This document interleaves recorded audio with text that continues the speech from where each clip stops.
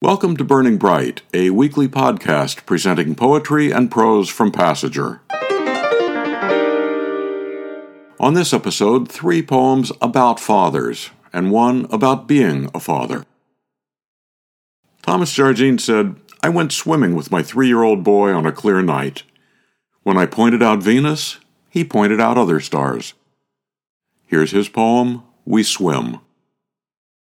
We swim, 2 tadpoles in a pool, my cheery year-old boy and I, beneath a twilight purple sky, with Venus a bobbing molecule. He holds my shoulders. "Good boy, good," I say, to buoy him high with praise, and clear my dreary single days with fresh inchoate fatherhood, albeit august, boff, and boyish, a gamey shot one evening took. I point, "Look, way up there, son, look, your first real star for your first wish." Can baby boys see light that far?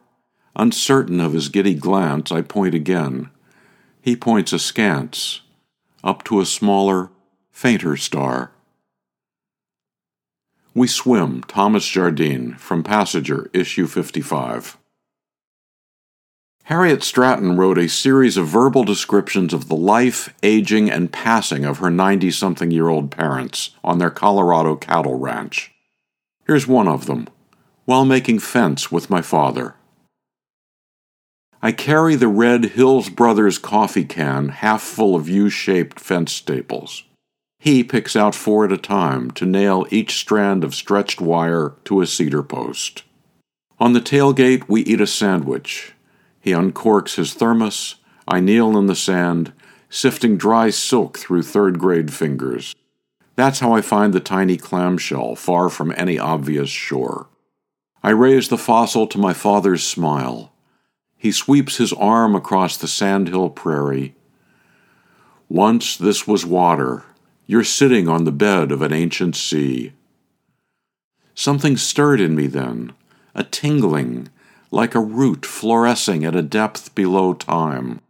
I think I began to feel how it is to think, as if a camera that had been focused on me backed away, and through the lens, young Dad and me and the blue pickup appeared as an island in the ocean of grass. As my vision receded further into space, I became but a thin grain on a shoreline circumscribing what I knew, surrounded by a waving sea of all that there is unknown.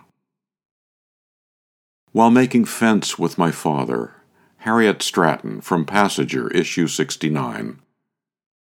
Mark Swan's father was a hunter. He said, "He taught me how to shoot, break down weapons, clean the parts, heat lead, pour it into the mold to make bullets." Here's Mark Swan's poem, A Life Lesson. On a knoll above a field of goldenrod, a lone woodchuck sits and eats and looks here and there and eats. My father hands me his 30-06 with the 10-power scope. "Now," he says.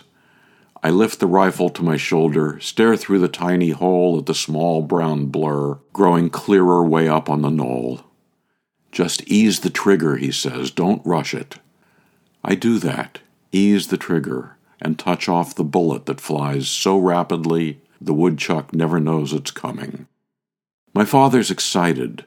We run together through goldenrod to the thrashing brown creature gasping in bloody bent grass. My father pulls out his .45 caliber automatic pistol and blasts 1 round into the wobbling head.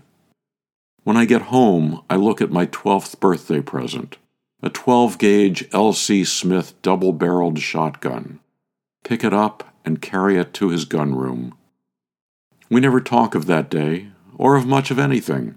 We never have the talk about love, sex, and marriage, though when I marry my first wife, he gives me a copy of The Pearl, a Victorian erotic classic. A Life Lesson, Mark Swan, from Passager, issue 61. Jeannie Sanders said, "After my dad died, we were cleaning out his house and found his teeth. It was a connection of sorts back to him, and one he would have laughed at himself." Daddy. When he died, we found his teeth, green, moldy in their pink plastic container. We used to look for them everywhere before he got so sick he couldn't wear them at all. One time they were under his pillow, like a late gift from the tooth fairy. He hated wearing those teeth. He bought some new ones, but he didn't like them either. They were cheap and too big for his mouth, and when he smiled, made him look like a horse, baring his teeth before he bit you. Jeannie Sanders' poem, Daddy, from Passenger, issue 62. To subscribe to or learn more about Passenger and its commitment to writers over 50, go to PassengerBooks.com.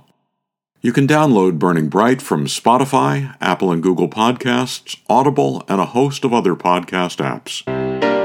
For Kendra, Mary, Christine, Roseanne, the rest of the Passenger staff, and our fathers, wherever they may be, I'm John Shore.